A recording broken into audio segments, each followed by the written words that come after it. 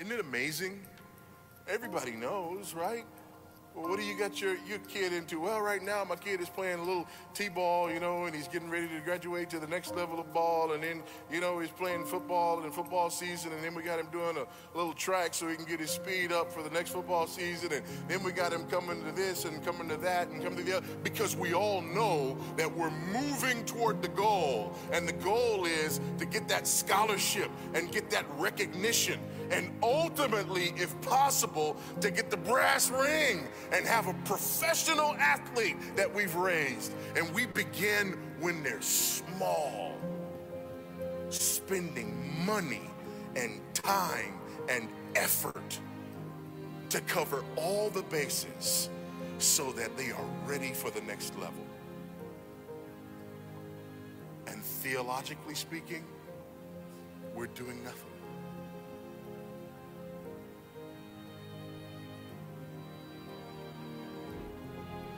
Can you imagine this conversation?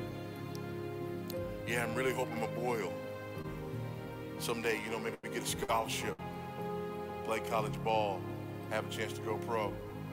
Really? What are you doing now to kind of get him ready for that? Oh, nothing. I'm just praying that one day he'll have a calling and then he'll...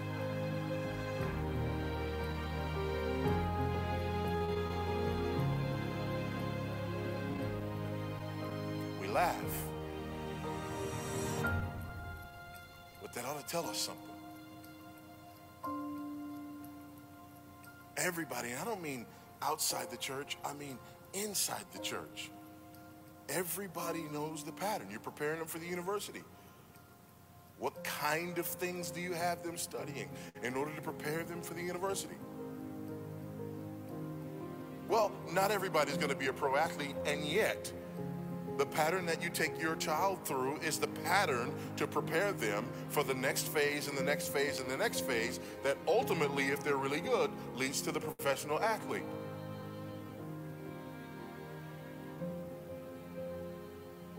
From a theological perspective, we're not saying that every young man that we begin to feed these things is going to end up being that next generation of ministers. But some of them are.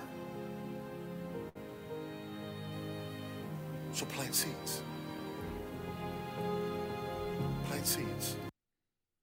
Amen. Welcome to the Av Podcast. It's your boy, the People's Preacher, and you're tuned into the best podcast on this side of the IE or the LA IE. And man, I got a good friend of mine. He's there in the He's there in the green room. But before we get started, just want to give a quick shout out to all those that have been listening, supporting the podcast. This next guest is somebody special to me and my family. Them and their family, known him for a few years, have seen the growth in him. Remember listening to him preach for the first time, and I couldn't believe it was him on the stage. They say when the anointing of God falls on a man, it's not him. Amen. So I'm going to call up my brother right now, and coming straight out of, I believe, Santa Fe Springs via the IE. Amen. Give it up for my brother, Greg G. is in the house. What's good, brother? Hey, how's it going? Amen, amen. So I see you wearing the good. You got your good shirt on. Okay. You got your hair all looking good. Yeah, I just got lined up. You see that somewhere? You got that good fade. Amen. Amen. Before we get started, my brother wants to go ahead and share a scripture because right here in the Ave, we like to do the scripture of the day, and a lot of times we go through things in life. A lot of times we go through trials, tribulation, financials, health issues, and we can run to a lot of things. We can run to Facebook, Instagram, friends, family. But we know as Christians where our source of strength lies.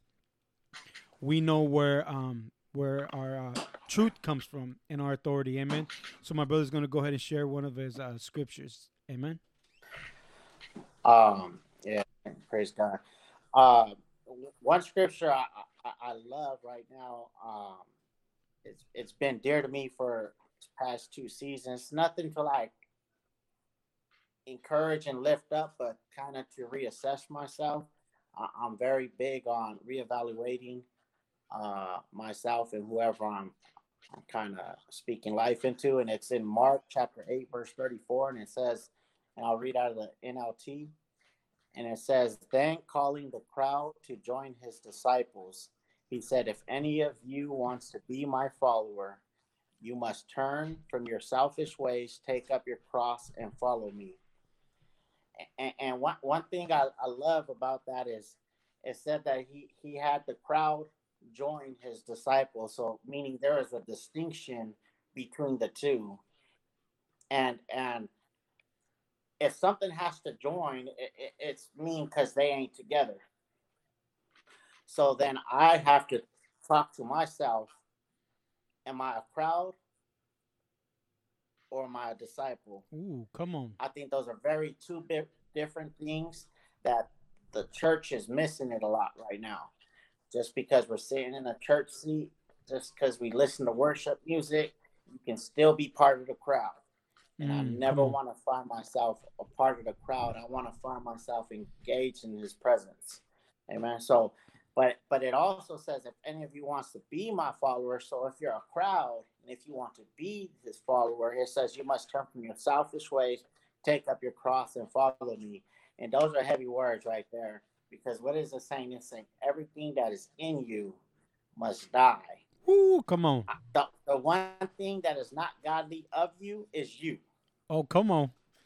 So when Adam lost it and Jesus gained it back, we have to find a way to dismantle the you. Because we say less of me and more of you. But if there's less of you, there's still some of you. Oh, come on. Come on, you preaching on. You preaching. Pastor, I remember one time he said, a dead man can't respond. Yes. And that always stuck out to me. So that's always a thing of mine, you know. Hey, turn from your selfish ways, pick up your cross, man. Meaning they already knew what the cross meant. It didn't start with Jesus. They already knew picking up your cross means, you know, death is happening. So that's why it's always dear to me. Am I a crowd right now? Because there could be seasons where I'm part of the crowd. Come on, talk about once it. I pick this book up and start reading and come to the scripture, I always got to see myself. Am I a crowd or am I a disciple in his presence? So I love this scripture. So that's like my main scripture right now that I'm, you know, drawing to. Amen. You know what you talked about, everything you just said is contrary to what this world desires. We desire selfishness. You know, man. You know, in our fallen nature, we're selfish. We only think about ourselves. We only want to please ourselves. But like you said, when you come to a place where you're carrying that cross, there's death. Man, I need to die. We need to die. You said if there's less of me, there's still of me. I said, good God. You know what I'm saying? There's always going to be. Come on, but I'm guilty of that. You know what I'm saying? Yeah, for sure. So I know I'm not preaching to nobody but me. Come on, but you preaching, boy. What you preaching? I love it. I love it. Come on. Amen. So, amen. We a good scripture, my brother. There was a scripture was in Mark. Mark, what was it again? Mark chapter 8, verse 34. 8:34 is the Av podcast scripture of the day, coming from my boy, the preacher. This man is a preaching machine. If you talk to this guy on the street, he's a calm, cool, collective, humble dude. Something happens when he gets behind that pulpit. I don't know. I remember the first time we heard you preach, bro. Me and my wife looked at each other like, who is this guy? That's not Brother Greg, is it? And then your wife was just like, oh, my goodness, he's so cute. Oh, my God. Like, yeah. She was all. She was seen that night. Yeah, she was all. Yeah. Woo. Amen. But, amen, that just lets us know, you know, what God can do with a man when he picks up that cross, when he dies to self, and when he allows the Holy Spirit to move through him. Because, you know, a lot of times, you know, as preachers, you know, we get over prepared and we have all these notes and we're going to say this and we're going to say this. And then God says, well, that's nice. And then when you go behind the pulpit, he says, but I want to say this. And because so-and-so's here, but amen, good stuff. But hey, so again, I want to thank you once again for taking time to come and sit down with me and chop it up. And I know you're a busy man. You're go ahead and give us a little intro of who you are, Brother Greg. Uh, Talk to us. Tell us who you are, and so people can get to know you a little better. My name's Greg Guadarrama. I just turned old. I'm in the 30s now. Woo, come 30. on. I remember those days. I remember even 2 years ago, I'm like 30's old, Yeah. But I was like, man, I'm turning, now I'm 30. It's all downhill. No, I'm just saying. I'm 30, married, 4 years married, father of three. I got a 13-year-old, a 12-year-old, and a 3-year-old. I grew up Ontario, California, and currently in Santa Fe Springs. It's weird because I'm like, from that side, I'm from the IE, right? I'm like, I'll never move to LA. Yeah. Like, I'm moving out of state before I moved to LA, and then here I am. But I think moving out here is the greatest thing for me, because it caused me to think bigger. Like, life ain't just about this little circle that we find ourselves in. So now I honestly will move anywhere, and I ain't worried where I'm at, because wherever I step foot, that's mine. Come on. So anything else, man? I just serving the Lord, man, and just loving God as best as I can. Amen. And I'm still pushing. Come on. We know that God has blessed you, man, blessed you abundantly. But one of the questions I like to ask everybody on the AV podcast is pretty kind of like my signature question, because of what we went through last year in 2020 with the pandemic. Elections were last year. A lot of craziness, a lot of stuff happened. But as the body of Christ, we can do two things. We can see life through the lenses of man, or we can see life through the lenses of Scripture via the Holy Spirit. Talk to us about what you might have learned in 2020 that you were able to take into 2021. Something that you learned, a principle, a gold nugget, a mind change, a mindset. What did you bring into 2021 that you learned in 2020? Not depend on nobody, Come just on. Like, I think more people struggled with the relationship with God if they didn't have a full-on relationship with God before that. Like, if they were depending only on their church, come then on. they were struggling more. But I always told someone, just because the doors was closed doesn't mean the phone calls are closed. Oh, come on. Talk about it. You should have still spoken life. One thing I learned is, to now, is you don't always have to speak just because you have an opinion. Because everyone's opinions was going out like crazy in 2020. What's right? What's wrong? Who's this? Who's that? Right? I just think the priorities, got shifted. And then you either grew or you took some steps back. Oh, come on. Talk about it. I knew I grew. I had a part where I wasn't growing like I was, and then picked it back up.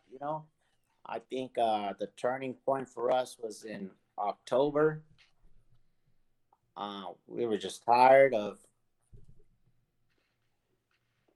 just day by day. So me and my wife, we fasted all month. We took out TV, we took out social media, we took out all the apps on our phone, whatever we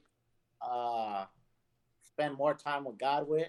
You know what I'm saying? Whatever we spend more time than God, we took it out in the month of October. Come on. So it was just nothing but prayer, reading, listening to sermons. It was just, God, you got our full attention.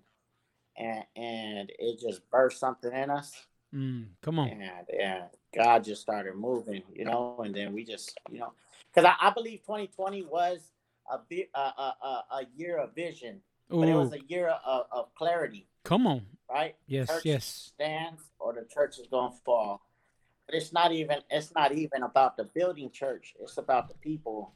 You know, did you stand, or did you grow? Did you rise, or did you fall and stumble? But just because you found God's goodness and His grace is good, that you could just pick up, But it was a time for the church to rise up, you know. Mm.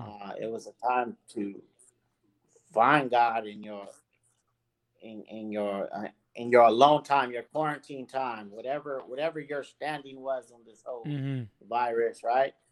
I just pray, like, man, did the church do enough?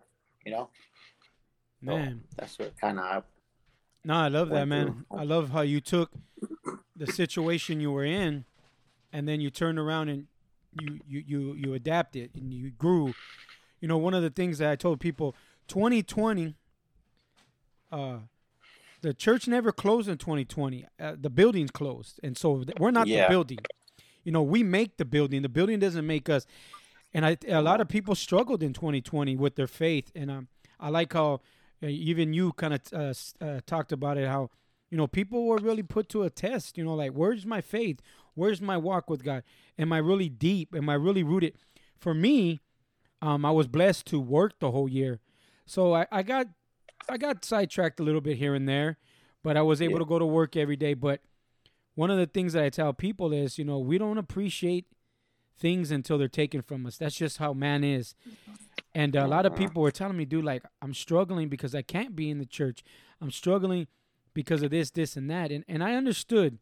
But at the same time, I'm like, was your dependency on a church, on a title, on a pastor?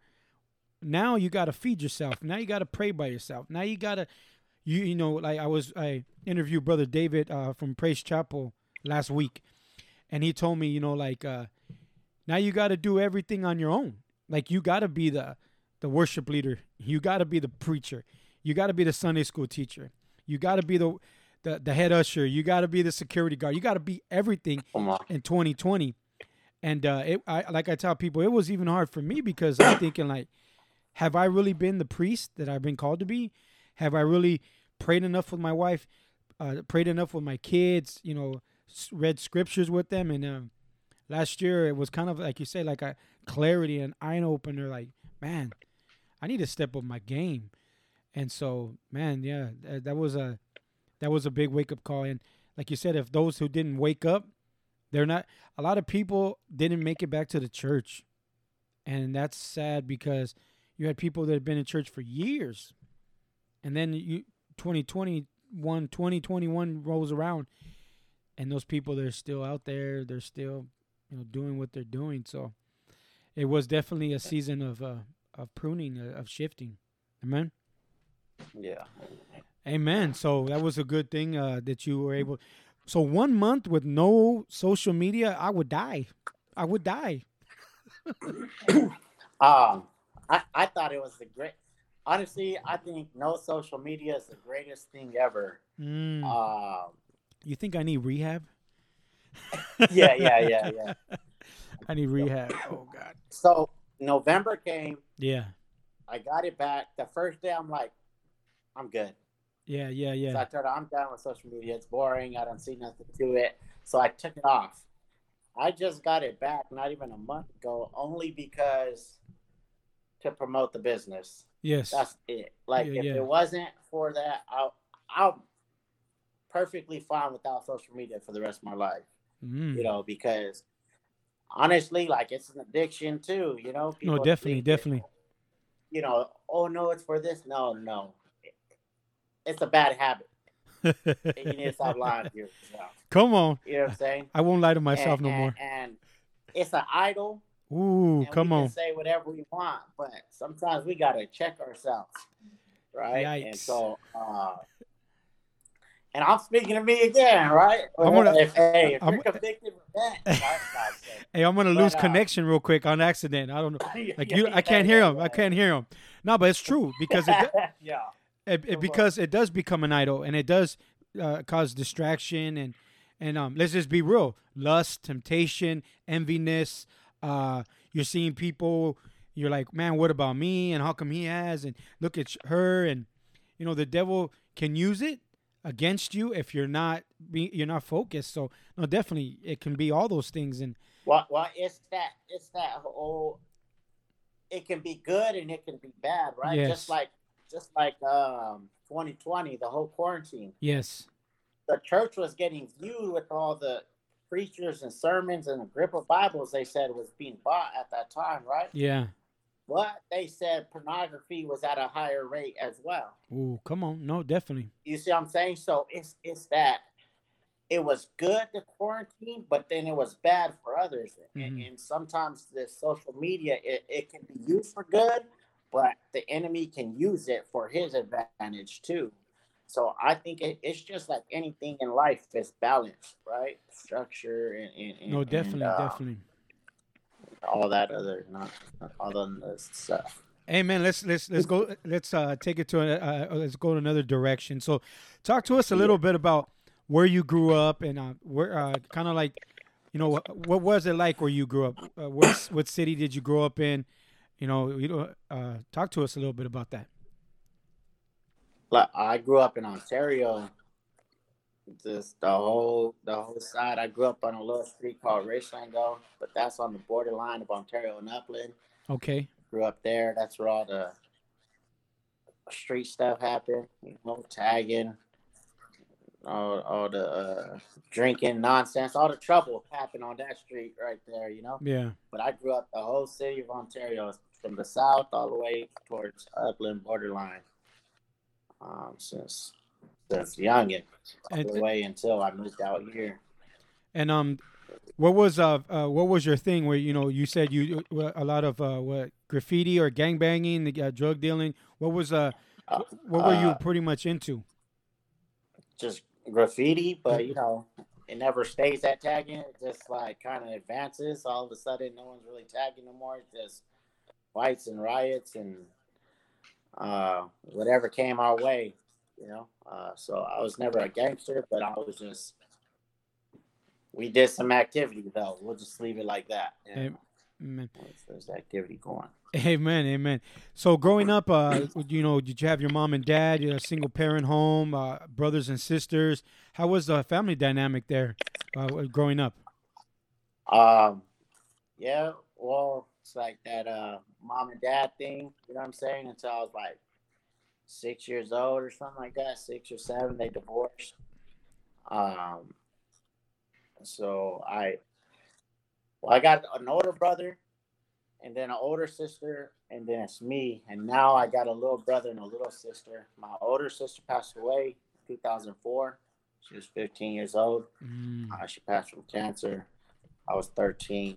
Uh, my whole family was in the church area. You know what I'm saying? Like from great grandma to grandma, tias, tios, and all their kids. We were all Christians. And mm. then one by one, everybody just backslid, except my great grandma.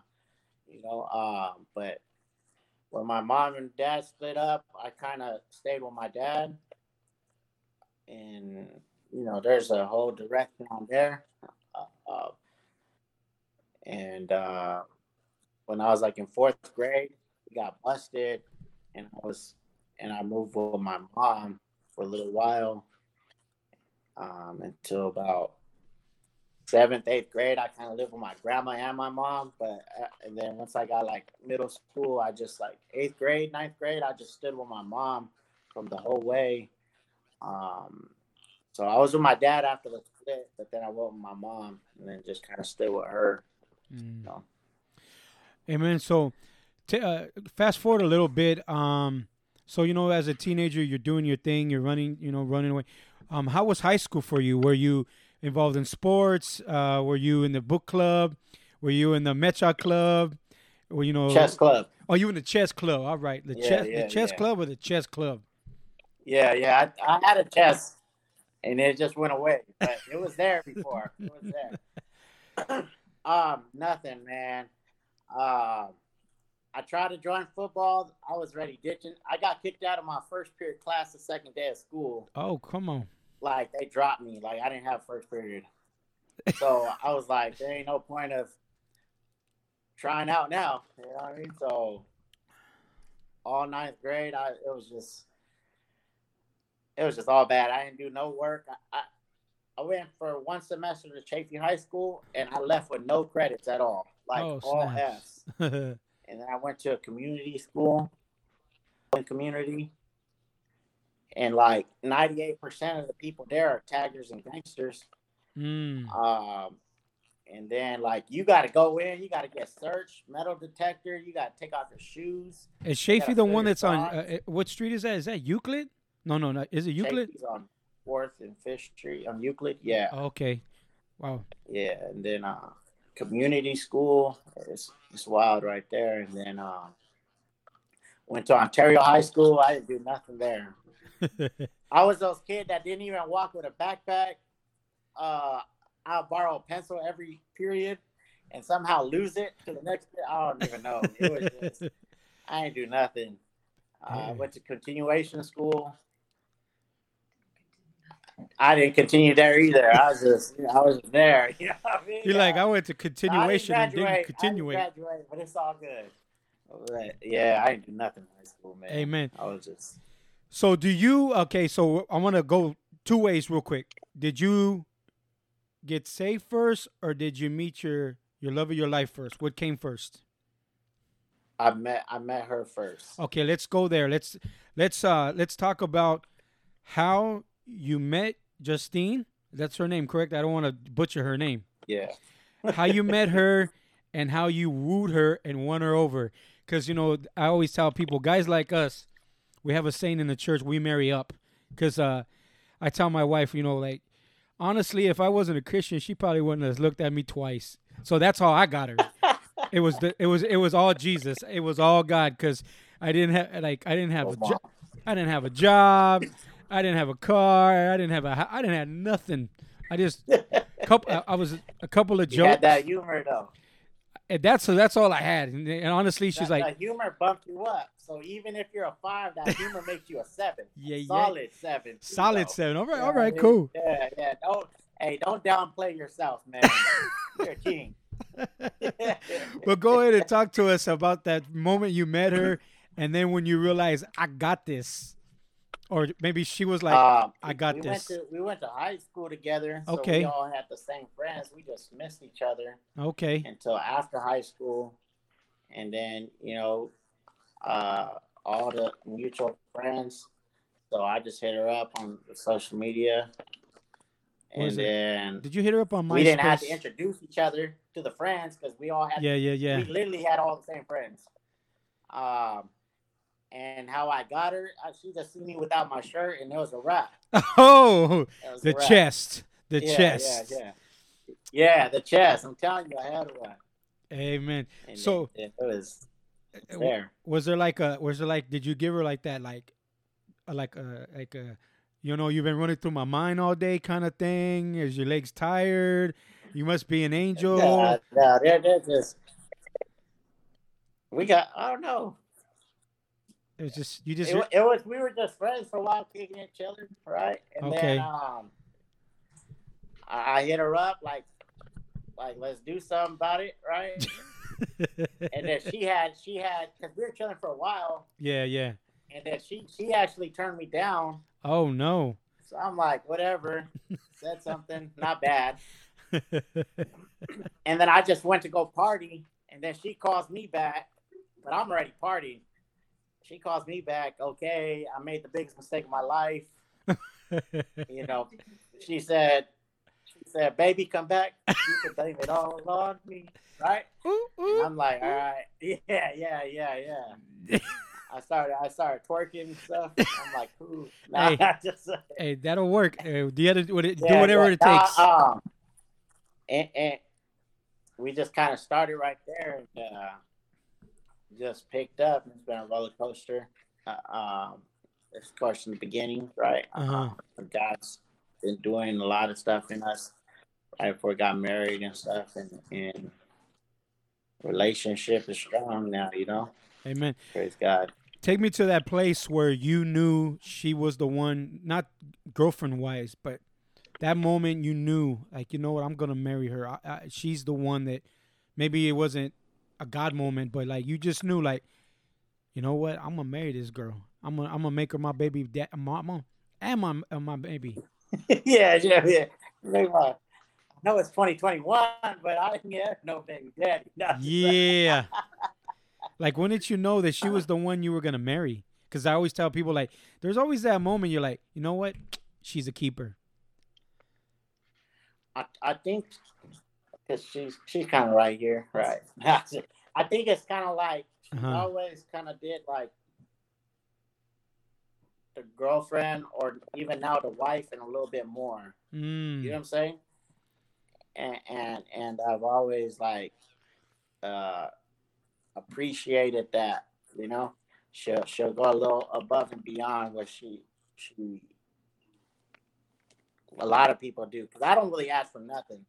Like she got it made, right? Like I ain't on her. I don't ask for nothing.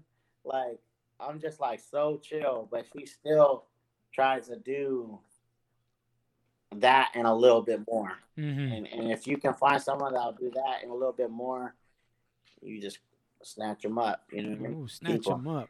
But but it Yeah, was yeah. You don't let them leave. but it was you without your shirt that won her over. That's when she knew. Yeah, yeah, That's when she yeah. knew. Okay, okay. She said, "I want to marry you, She bro." said, I was like, "My God shall supply yeah, all my needs, according to His yeah, riches and yeah, glory." yeah. Hey, she is like, she said, "I know we about to sin, but your body is a blessing." That's what she Woo! Come on, preach, preach, preach, preach, preacher. said. We So weren't saved. We weren't. No, just like we didn't do that. We didn't she do she probably that. wasn't saved when she said yes. Not playing. I'm But check this out. So I'm gonna switch it around a little bit. So, you meet her, and a lot of times when guys meet girls, she did have kids when you met her, correct? yeah. Most guys would be like, "Oh heck no!" Like, they don't want the package. A lot of guys want the girl and not the package. But like, I have sisters that have 50 kids each, and I tell my sisters, "Hey, if that dude doesn't want your kids, then he can't stay. He can't kick it. I mean, the food stamps are good, but he can't kick it." You know, a lot of dudes are they're scandalous like that. They're like, "Oh, I like you. I want to be with you, but I ain't trying to be nobody's daddy." You know, but as far as I've known you, you've been like, I never heard you even say that those weren't your kids. And I didn't even know that until years later. And that just says a lot about who you are in Christ and who you are as a man, because I never heard you say, "Oh, that's my stepson," or "That's Justine's kids." Like, you showed the love for them, like, as if they were yours. And so, how were you able to, like, like, what? I know that wasn't a deal breaker for you, but for some it is. Like, for you, like, what was the mindset? Like, you know what? Cool. I'll take it. I guess you could say. You know what I mean? Yeah. Like, It's kind of even more heavy because I was only 19, right, okay. when we got together. So it's like a 19-year-old taking on a girl with two kids, and then they're deaf too. Mm-hmm. Uh, but I don't know. It's just I think like before we were even together, we talked a lot. Yeah, yeah. So she knew a lot of things that no one knew, right? Mm. Because we were just talking as really good friends too. So if you can connect with somebody on a friendship level, right? You can see past a lot of things too. So Come on. once it was together, I already knew what I was getting myself into, Mm-hmm. right? And it's not even something like I'm getting myself into. It's just, No, but you knew what uh, the responsibilities were. yeah, yeah, and I come from, uh, you know, family, step cousins, step brothers, all that. You know what I'm saying? Not brothers, but like my family wasn't shy to the steps, right? So you're So familiar with that. I guess if you're used to having a married in cousin or whatever like that, it's really nothing. Yeah. Like I never call any of my cousins that aren't blood like, oh, this is my step cousin. Yeah, You know yeah. what I'm saying? It's just my cousin, and I really don't look at them any differently, you know. So yeah. Amen. So talk to us a little bit about you guys have some amazing kids, good looking kids. The kids are, as far as I know, they've always been respectful, kind. You guys are doing a great job. Was there, you mentioned that they were deaf, and um, how did how was able, how were you able to learn? I guess you could say, learn from them, and how could it be? I don't want to use the word challenging because that I don't know if that's appropriate, but what kind of things that you encountered? What kind of good things have you encountered by raising children that are deaf? Because there's wait a second, I'm Well, sorry, it, because there might be parents out there, I think, that are dealing with some of the things that you've dealt with, and maybe you can also give some encouraging words, maybe as well. um, it's challenging. Language barriers, especially in the beginning. Yeah, They didn't have language. Um, so to correct somebody, you gotta be able to explain the correction. yeah, And if there's a language barrier, then we can't get the full concept back. It's basically like yes and yes or no, yeah. but with no reasoning. Mm, And we're young and we're just doing the best that we could at that time, getting input from people, um, trying to give their best input, right? So that's the hard part.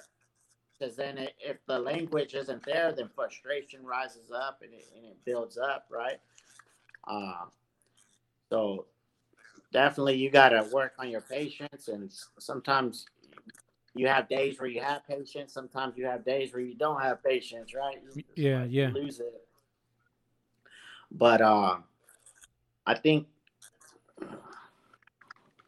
like I've always been, don't give them freebies or don't let them be okay because they're deaf. Now you're just, because they're not dumb, they're just deaf, right? So yes, they know if they yes. can play you or not. Because a lot of Mm, people want to say, "Oh no, it's fine," but they wouldn't let their kids do that, But since they're deaf, they give them that, excuse to act up a little bit. I never, what I'm saying, let that happen. But as a step parent now, I think the one lesson that I learned the most is a, a lot of people tell me you're their dad, yeah. and I get what they're saying because I raised them. I potty trained both of them. I taught them both how to swim. Man, when I came in, Justine's carrying both of them and their groceries. You know what I'm saying? And I'm like, what are you doing? Make them walk. They 2, 3 years old. You know what I'm saying? He's So, 17 I years was like, old. yeah. She'd still be carrying them if I didn't come in the picture. I'm like, hey, Pushing grow him. now, right? Homeboy got an iPhone 12 and he's in a stroller. Yeah. So like I took them off the chupons. The chupons are the devil. Come All on. right, let me tell you guys right there. Those things are evil. It's an addiction. It's an addiction. The devil. But as a step parent, a lot of people said, you're the dad, and I get what they're saying. But once I fully loved them, I didn't try to take the dad role. I just always took the stepdad role, but doesn't mean I treated them like a step kid. Okay. You see what I'm saying? Because my job is not to replace the dad. My job is to fill the void. Ooh, that's a good one. That's my personal belief. Amen. That's good stuff. Because one of them's like, they get in trouble with me if they call their dad their real name. No, you don't call him dad. That's your dad. You see what I'm saying? And one of them's like, we got in a little altercation, right, with the kid, one of the kids, and he's like, the guy's name's Gabriel, right? his name's Gabriel. I'm like, his name's your dad. His name's Dad. You're gonna call him Dad. And he's like, his name's Gabriel. He's not my dad. I'm like, then who's your dad? He's all, you're my dad. And I'm like, you know what I mean? Like, Like, I don't know what. okay. But they always called me Dad, right? Yeah, And yeah, I always yeah. did the dad role. But I'm like, I had to tell him, yes, I'm your dad, but he is your dad. Come on. Because the Bible says honor your parents. Amen. So how am I going? This is my personal belief. No one got it. You can crucify me later, right? Whatever. I don't believe you can call yourself like a solid. I'm not going that far, okay? If it's honoring your parents, then we should teach the kids how to honor their parents, Regardless of how they are, right? regardless how they are, right? And so, how am I going to say, no, you got to only love me and talk dirt on their dad, or try to teach them to disrespect their dad? And so, I figure if I can't teach them how to love their dad, then how am I supposed to teach them how to love the father? Oh, come on. Good You stuff. see what I'm Good saying? stuff. So, for me as a step parent, the first thing was to back up and say, I'm not their father, but doesn't mean I'm not their dad, Come on. right? I like that. I'm heavily involved in their life, and I love them so much. If they did have a father-son game, I would want them to do it with their dad. I'll be in the stands, number one fan, right? Amen. I'll be there cheering them on. Bro, you gonna make me cry. You don't be talking like Yeah. that, bro. You gonna make me cry, dog. Nah, amen. But No, good stuff, but man. I still would want the respect as I could. You know what I'm saying? Like, I ain't got no girls, right? But if there was a girl in the situation, I would want the man to ask me for the hand in marriage. You know what I'm saying? Amen. But whatever that thing is, my job is still to teach them how to respect a lady. You know what I'm saying? Like, they slip up and say a curse word here and there. You know what I mean? I tell them, there ain't no curse words in this house. I don't know. You ain't going about to do this in this house. You know? Come on. Like, I still got to teach them the dadly things still. Hey, you open the door for moms. You know, you walk on the outside of mom. Never let the girl walk on the outside of you. You know, Oh, come on. just teach them the little things. Amen. And my job is still just to speak life and just fill the voids, you know, as best as I can. That's all I can do. Amen. Good stuff. Good stuff, man. Yeah, it's challenge. I don't.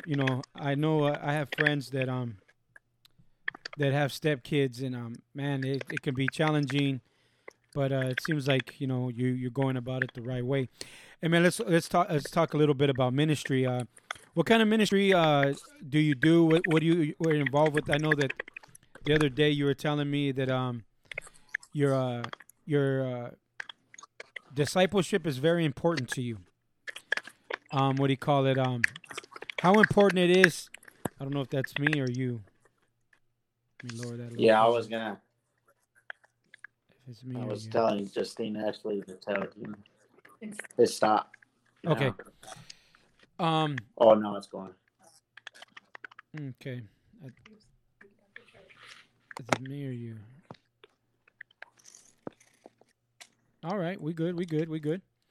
How important it is not only to be discipled, but to disciple. I know you're really big on that. You love to work with other believers, and how important it is to be involved in other believers' lives. I think it's really important, right? All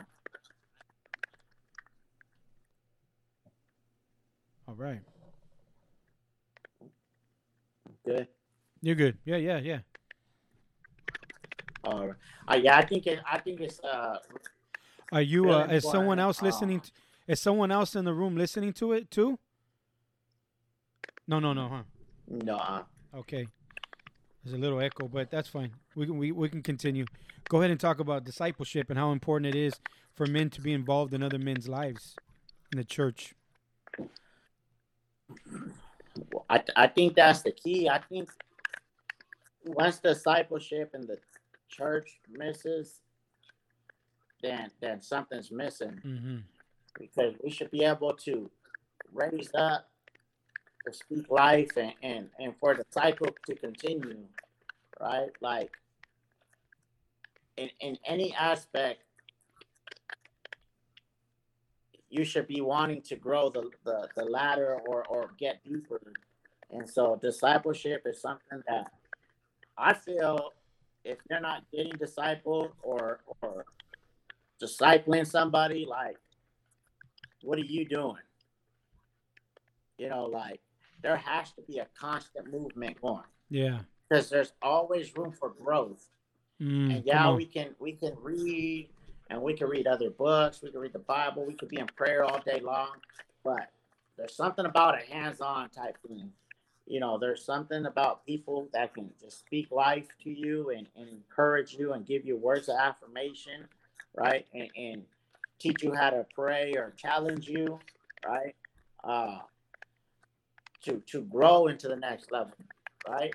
But the same thing, like if you're growing, don't be selfish. If you got disciple, don't be selfish. Oh, And come just on, keep talk it to about that. yourself.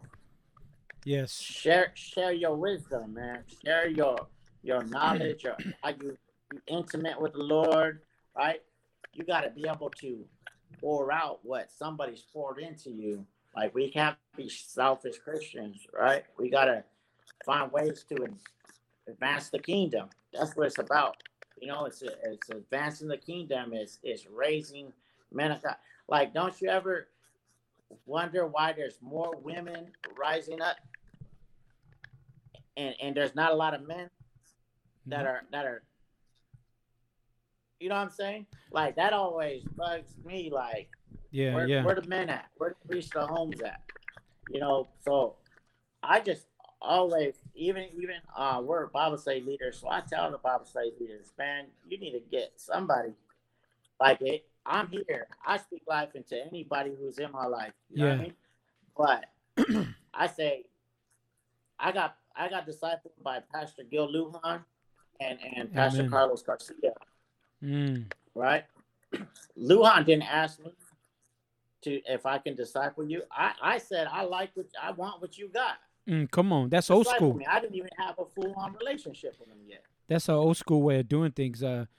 People would get saved, and either someone would grab you, but there's a desire when you get saved to want more of God, and so you begin to see men of God around you, like, man, I want what he's got.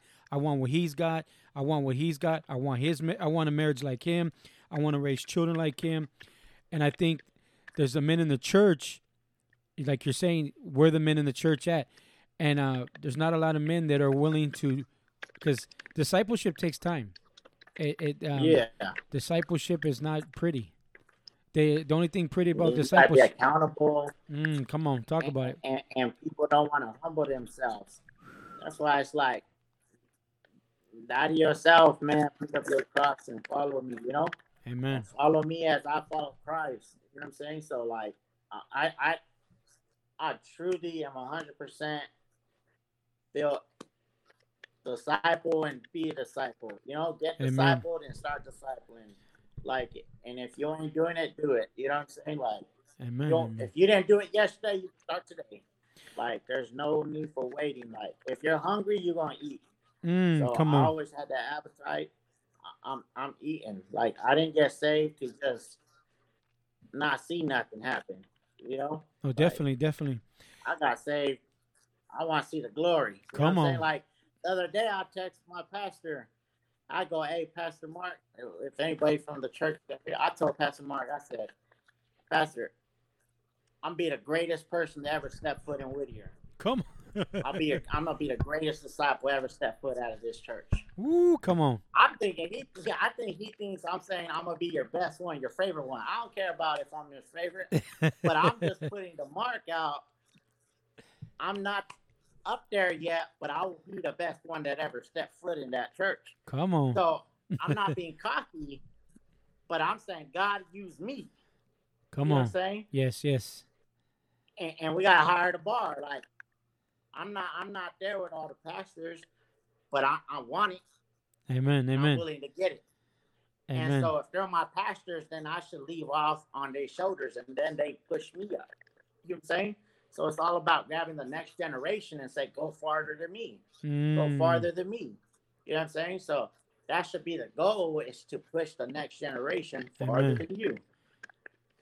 But it's all about, man, are you hungry or not? Like, I'm hungry.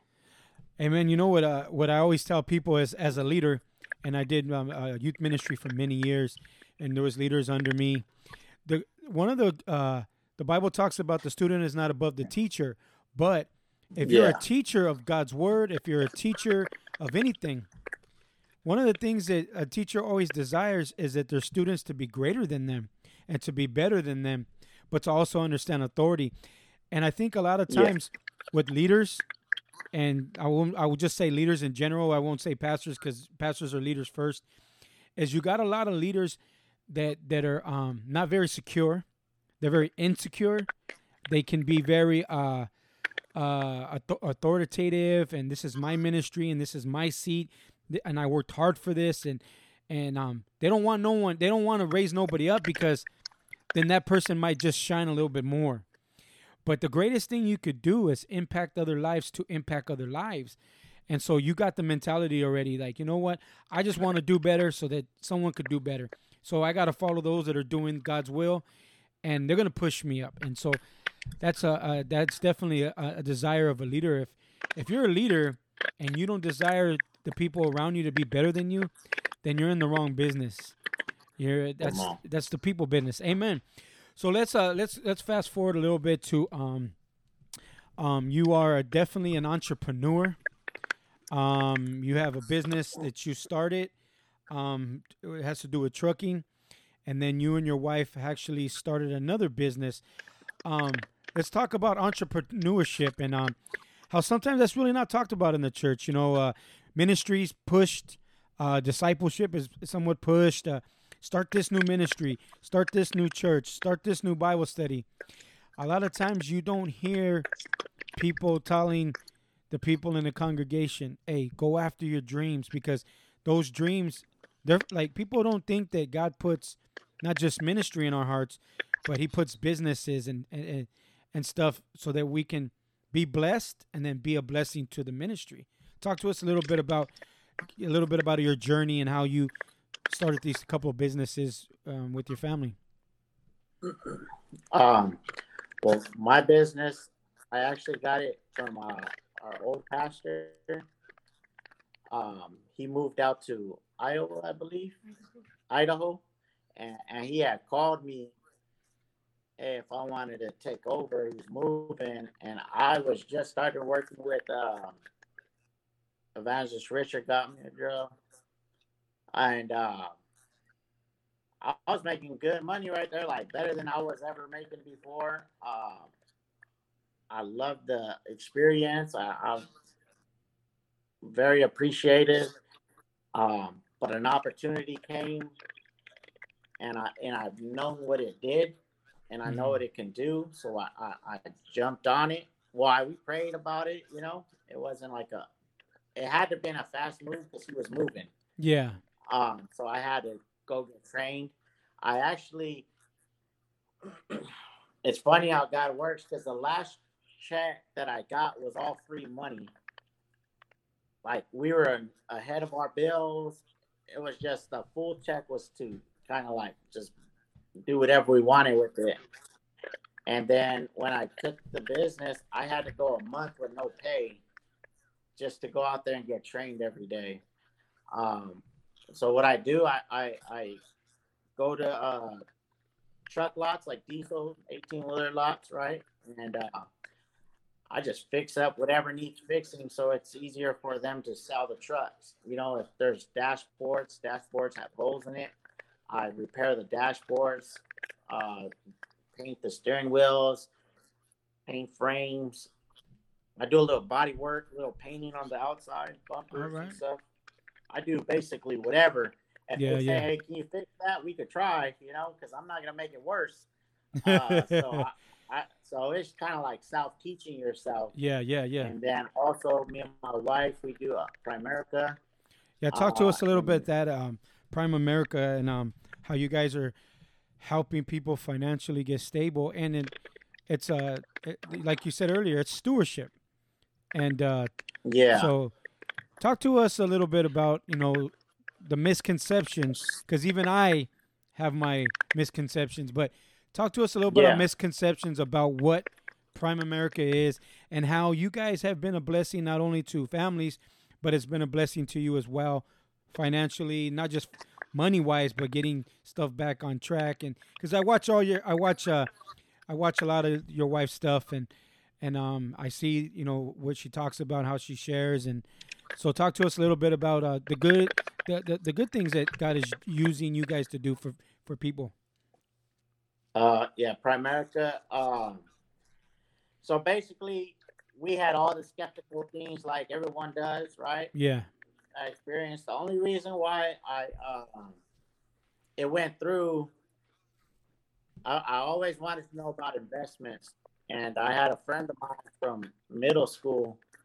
He kind of talked about it, so I asked him, "What's up?" And he said, "Meet him at the office." So I pull up to the office, and I'm like, "Man, this is from America." Like I was like, mad, You right? got me.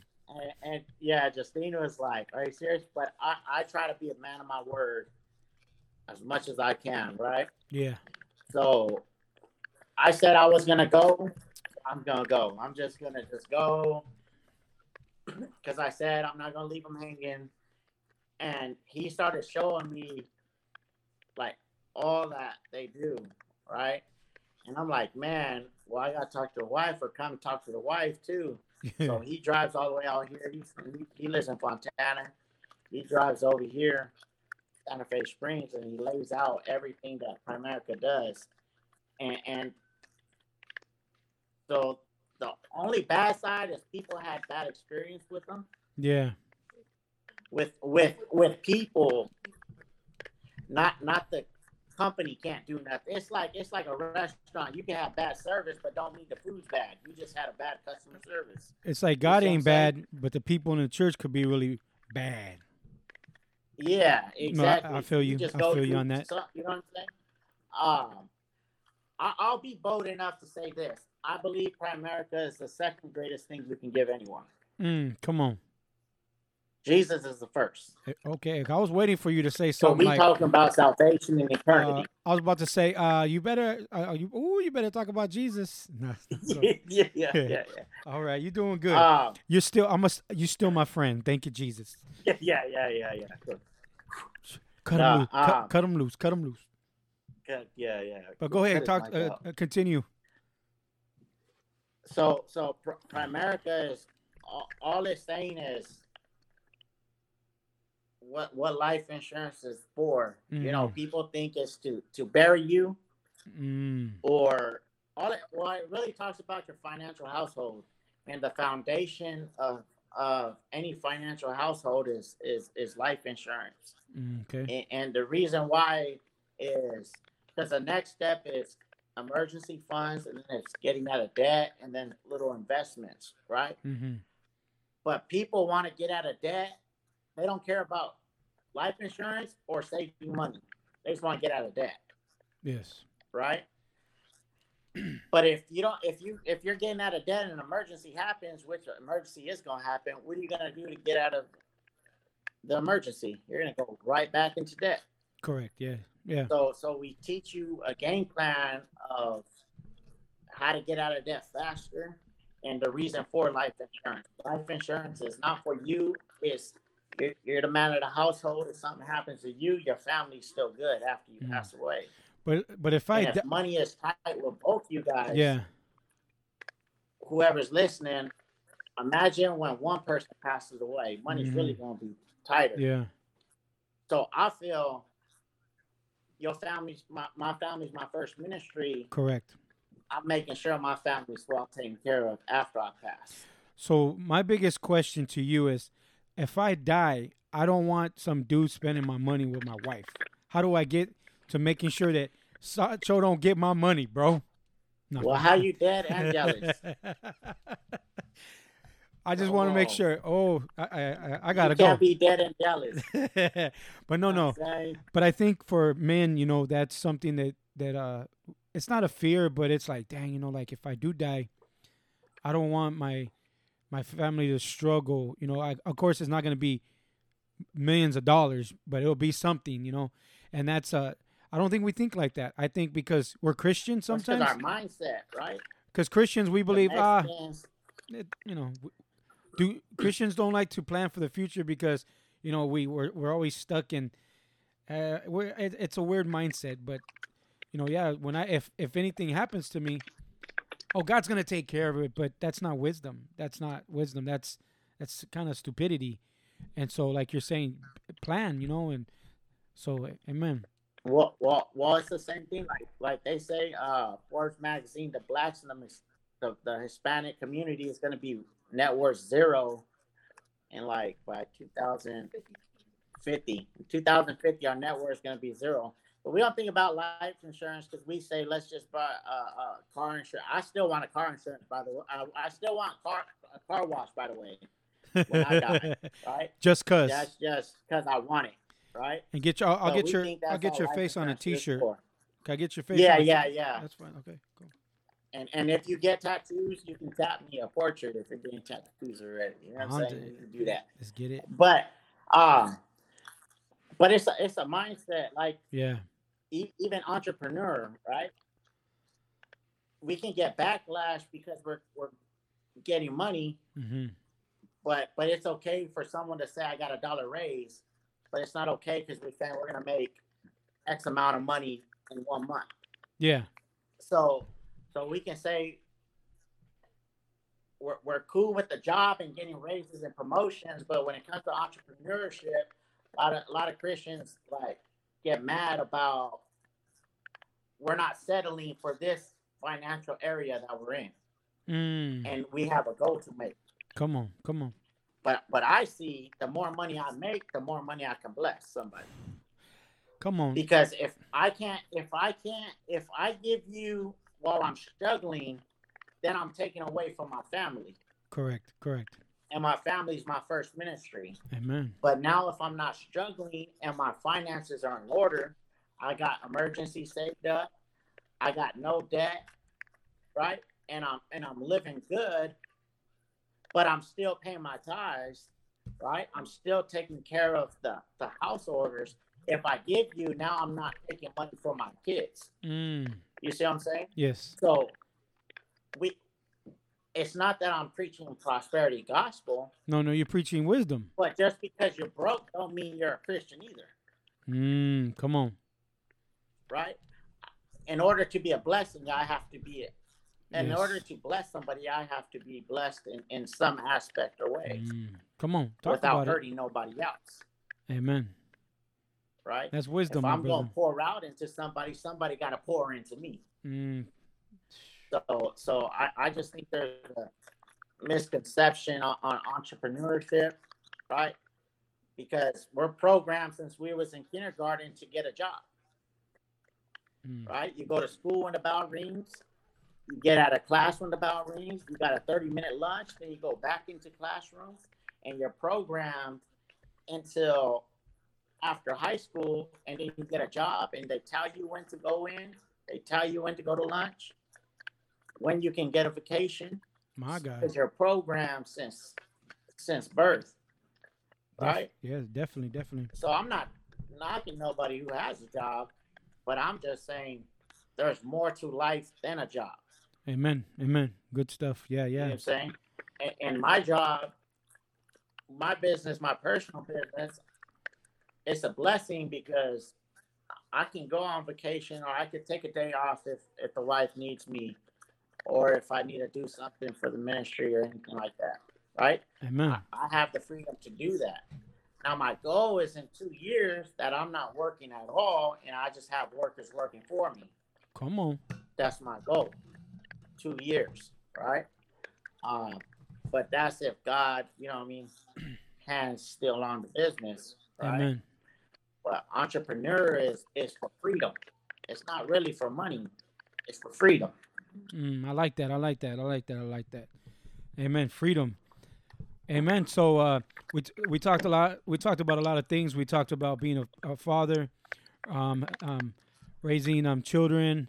We talked about you running. You were running the streets with this chest. You met your wife. You got a blessed family. You got your little mini me running around. Amen. Over there on social media. I don't know if the wifey wants to jump on real quick, and if not, then cool. But I I'm not dressed like you. oh, she not dressed. No, I'm dressed, but I'm not dressed like him. Oh, he got that. He got his good shirt on. Yeah. He got a stimmy shirt on. She coming up right All here. right. This is my first time ever interviewing a hubby and a wife at the same time. All right. Sorry, I'm trying to get closer in. Hey man, talk to us a little bit about your how you see how entrepreneurship has helped you with the freedoms to be because you're a stay-at-home mom at times, because I know if you worked at times. Talk to us a little bit about how you're able to deal with that guy in the corner. He's a good man, but just being a stay-at-home mom, raising the children, doing the business, selling Herbalife. You sell Tupperware. Not playing. You do everything. You sell everything. Talk to us a little bit about that. How you're able to juggle all that in ministry, and how hubby and kids and yeah, man. Talk to us a little bit. All right. Well, I don't sell everything. Yeah. I try everything, and I try to support people as much as I can. Actually, when we found Primerica, or Primerica found us, I guess you could say. We didn't choose Primerica. It chose us. What happened? We didn't choose Prime America. It chose us. It chose us. Yeah. Amen. Amen. No, because well, to start off with that, when we got introduced to it, I was totally against it. Yeah. I was like, man, I've had Primerica people come up to me and say, hey, you want to make more income, and I just didn't like that approach. It wasn't for me, and it was always more like they were flashy. They showed all the money they made. They dressed up like businessy. They had nice cars, and it was like, look at my paycheck. And now here I am showing my RVP's paycheck to show it's real. It's not fake, But so I wasn't about that. I wasn't about like, I don't want to see your check. Like, I could care less how much money you make. Does that make you better than me? That was my mindset. But we were just walking into a new season too of him taking over the business, the trucking business, and we actually needed help. And so I had taken financial courses, and I honestly didn't learn anything. But when Primerica came into our life, our mentor was like, he sat down with us for 3 hours. No, he didn't get paid. The only thing he got paid off was our life insurance policy, but I feel like it paid me more than it paid him because it kind of opened doors to me that we never had. And like 3 hours is a long time, and that kind of financial advice that we gained, that could cost hundreds of dollars. Yeah. So we needed it at the time because he had no, we were dumb when we were young. When we got married, we cashed out his 401k. So we had no savings for our retirement. I was working at Starbucks, tired because we have 3 kids. Yes. I had to be at work at 3:30 in the morning, and still come home, take care of the children. And of course, our older kids are deaf. The baby was still young. So it was a lot. And then still do ministry. I was tired. Yeah. So we really were just living paycheck to paycheck. And once we took over the business, we went through a struggle, which we didn't talk about, but we went through a long struggle financially. Like some days we weren't sure when, if we were going to get paid, we had to kind of finagle our money in a sense. And when they walked in and when Primerica came in, it taught us how to do all that, how to set up for retirement, how to set up, how to protect our family for life insurance. Because I almost died when I gave birth to our last son. And had I died, I would have left my husband really, we were already paycheck to paycheck. So how much in debt? So how much more in debt would he, be? Fast forward now, I left Starbucks during the pandemic again because it was just too much. I'm a mom before I'm a worker.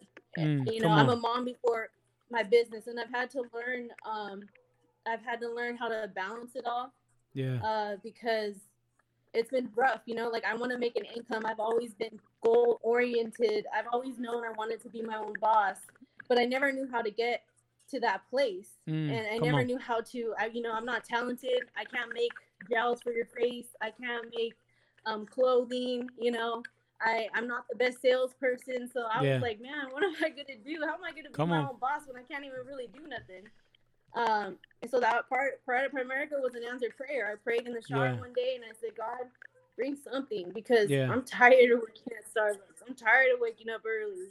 You know, I want to do more. I see more for us. So I left Starbucks during the pandemic because our kids were home. They needed me. You know, like I said, I'm a mom first. My children come first before anything. I think that's how God has kind of set me up, since I've been a teen mom since I was 16. So they had to come first. And it brought freedom. The way I balance it by the Lord, you know, I'm still learning. You know, our days are crazy. My husband still has to go to work, and he has the freedom to take off when he needs to, but then also when he takes off, he won't get paid, because you know, he works by the truck. He gets paid by the truck. So it's really up to me. I see it as it's my responsibility. I think we're a little old school, I guess you could say, but I guess it would be biblical, because I feel like it's my responsibility to take care of the home. It's kind of getting personal, but we lived together before we were married. And granted, we weren't saved. But I remember it was a time where I just was really lost. And even though I shouldn't have even been doing the wifey things, Greg had said, man, like, at least pick up the house.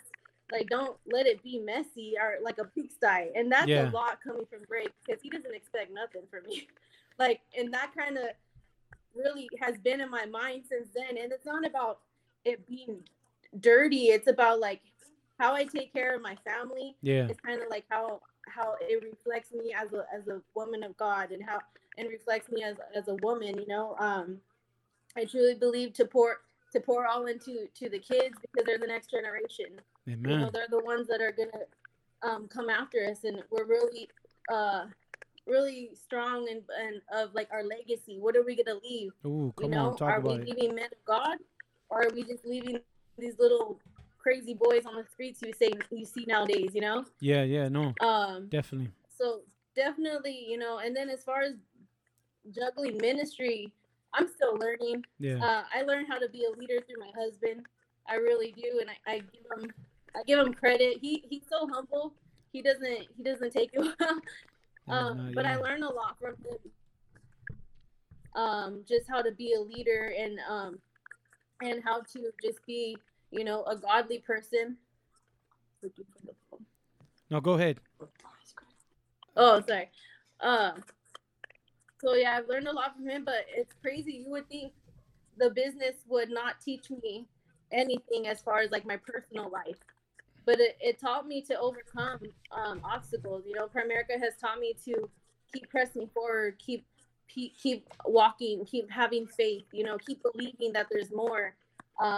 There was a time in my life where I would just give up, because we've had a lot of issues with our children, with our older boys, as far as like behavior and things like that. And I would be in college, and I'd be like, you know what, I give up, I can't. And I would not be enrolled anymore. And there's a lot of times in my life where I gave up. But what Primerica taught me is to keep pressing forward and keep pressing forward. And I think that's what we need in our walk too. We need to press forward no matter what trial comes, whatever comes our way. You know, have faith and continue to rise up and just wait on the Lord and see what He has planned for you. Amen. Maybe you can share a little. You can share a little bit about. Maybe you can encourage. Maybe there's some stay-at-home moms right there. There's some women at home and feel like that's it for them. Just raising kids, just making dinner 5 days a week. Is there anything you can share with maybe young moms or just women maybe that are at home and you know they feel like, man, this is it for me, or you know, because I know that you know God wants to expand us and give us more, and I know even for my wife, like the pandemic pushed her to start her photography company, and I don't think she might have done that if she was working a 9 to 5, and so God works everything for his good. So could you give a little encouragement maybe to some women out there to go after their goals, to go after their dreams, to seek more? Amen. Well, I think for sure, like if you feel like God has solely called you to be a mom and to be a wife and to just run your household, that's that's what you feel God has called you to, then by all means pour your all into it. Like run it like a business in a sense. Like that's your business. The children, your ministry. Yeah, but if that's all you feel you're called to, then by all means do that. But if you feel like God is calling you to more, or you feel like God, is this it? I mean, first speak with the Lord, talk Come with on. Him, and pray on it, and get into your word, get into prayer, and really seek where you feel the Lord is calling you.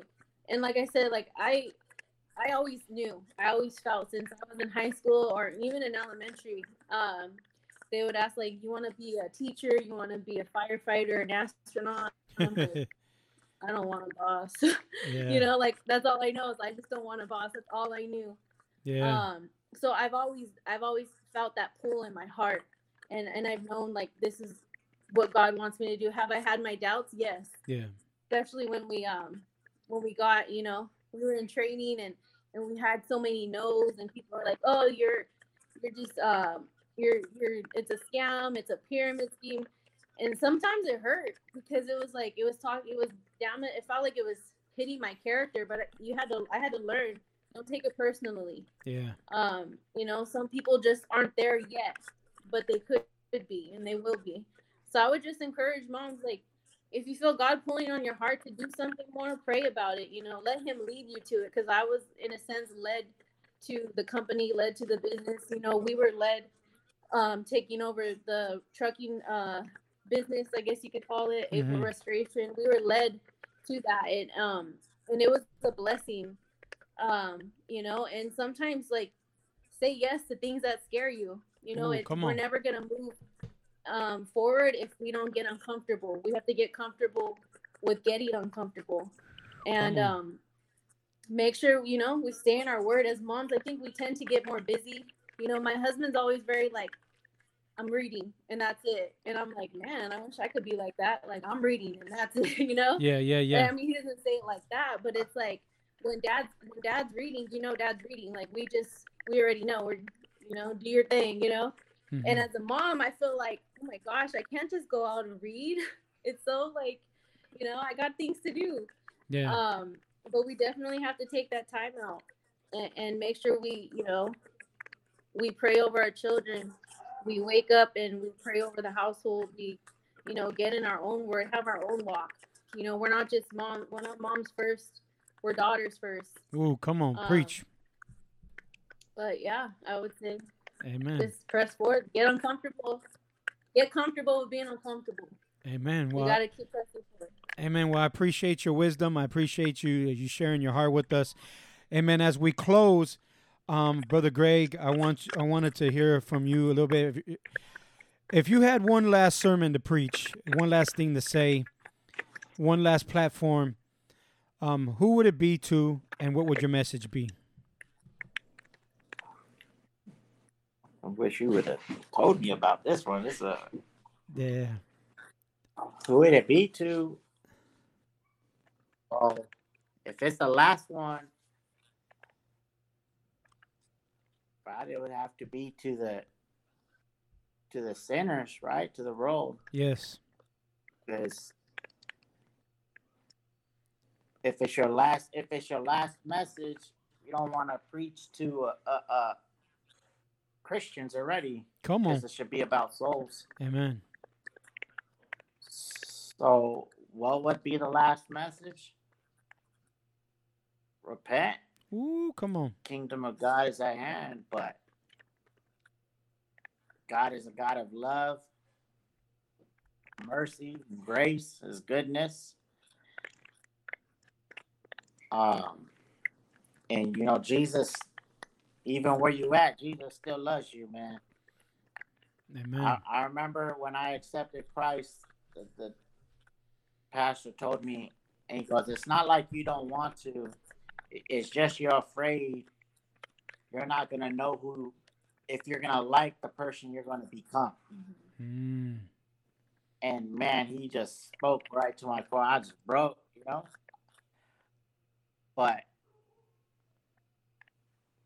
if only you can feel the presence of God, it's all worth it, man. It's better than any alcohol or drug, whatever you want to do, man. So my last message will be to the world, man, to lost souls, and just to remind them that Jesus still loves you, man, and he still died on the cross for you. It's the gospel, right? I think we even John 3:16, we take that scripture as a little kid scripture, but man, is it powerful. Definitely. Man, for God so loved the world that he gave his only forgotten son, that whoever believes in him shall not perish but have everlasting life, you know. And it's not enough just to believe it, is to grab hold on it. Like a parachute is gonna help you if you jump out of a plane, but it ain't gonna do nothing unless you with a parachute. You know what I'm saying? Definitely. So a lot of people believe in Jesus, but they don't believe in Jesus. Like, it's one thing to believe, but it's another to get born again. And man, we just gotta grab hold onto his promises, you know. Amen. Jesus is good. God is good, man. Amen. Well, woo, come on. We've been going at it for about an hour and 26 minutes. Amen. I want to thank you. I want to thank your wife, man. You guys are awesome. You guys are beautiful. Just want to give a personal shout out to you guys, man, for looking out for us, man, when I was sick and I had the Rona. Amen. And you guys came and blessed us, and you guys been helping out. You've been supporting the photo ministry. I ain't seen no money though, but I know she takes pictures of everybody, and I don't see no money, but that's fine. But amen. She's investing it back into Yeah, the business, you know. I want to know where the money's at. I just want to know where the money's at. Yeah. But amen. I want to thank you guys. Love you guys. Appreciate you guys. And till next time, thank you very much for coming through and spending time with me. I appreciate that, man. It is an honor, and I appreciate you even thinking of me to be on the show and allowing me to just share my heart, man. I pray for you. I remember when you first started thinking about this, I said, "You're perfect for this." Yeah, man. You have the gift for this, and I believe God's going to do something great. I appreciate. And it's going to be bigger than what you expect. I hope so. Don't dream small. Don't think small. God is a God of unlimited. So don't ever put limits on your podcast, man. God told Abraham to come outside and fellowship, and he told him to look up. And what do you see? And I believe he did that because Abraham was comfortable in his tent. And if he would have looked up, he would have seen limitations in the ceiling. But God had to make him walk outside and fellowship where he can look up to show him he is a God of no limits. There's no limitation upon his name. So I pray that is for your podcast, man. There's no limitation in what God can do, man. And just look up, man, and tell me what you see. Ooh, come on. I appreciate you, man. Thank you for the word of encouragement. I love you, man. God. Love you. Awesome, God bless you guys. All right. Here we go.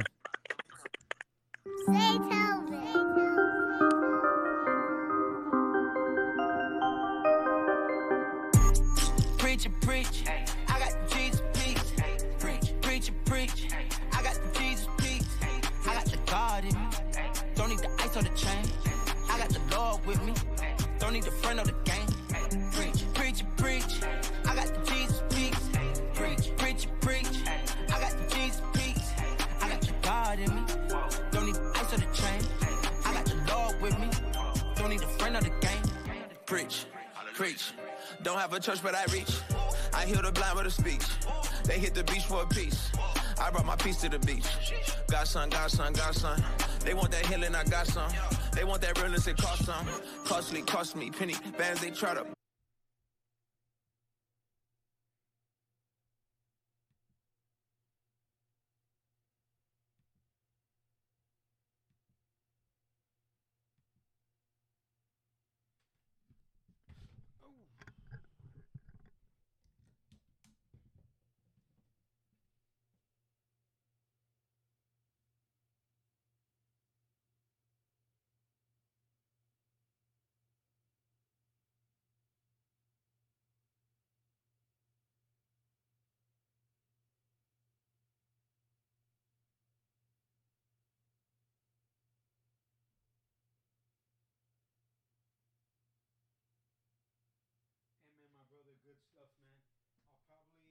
it.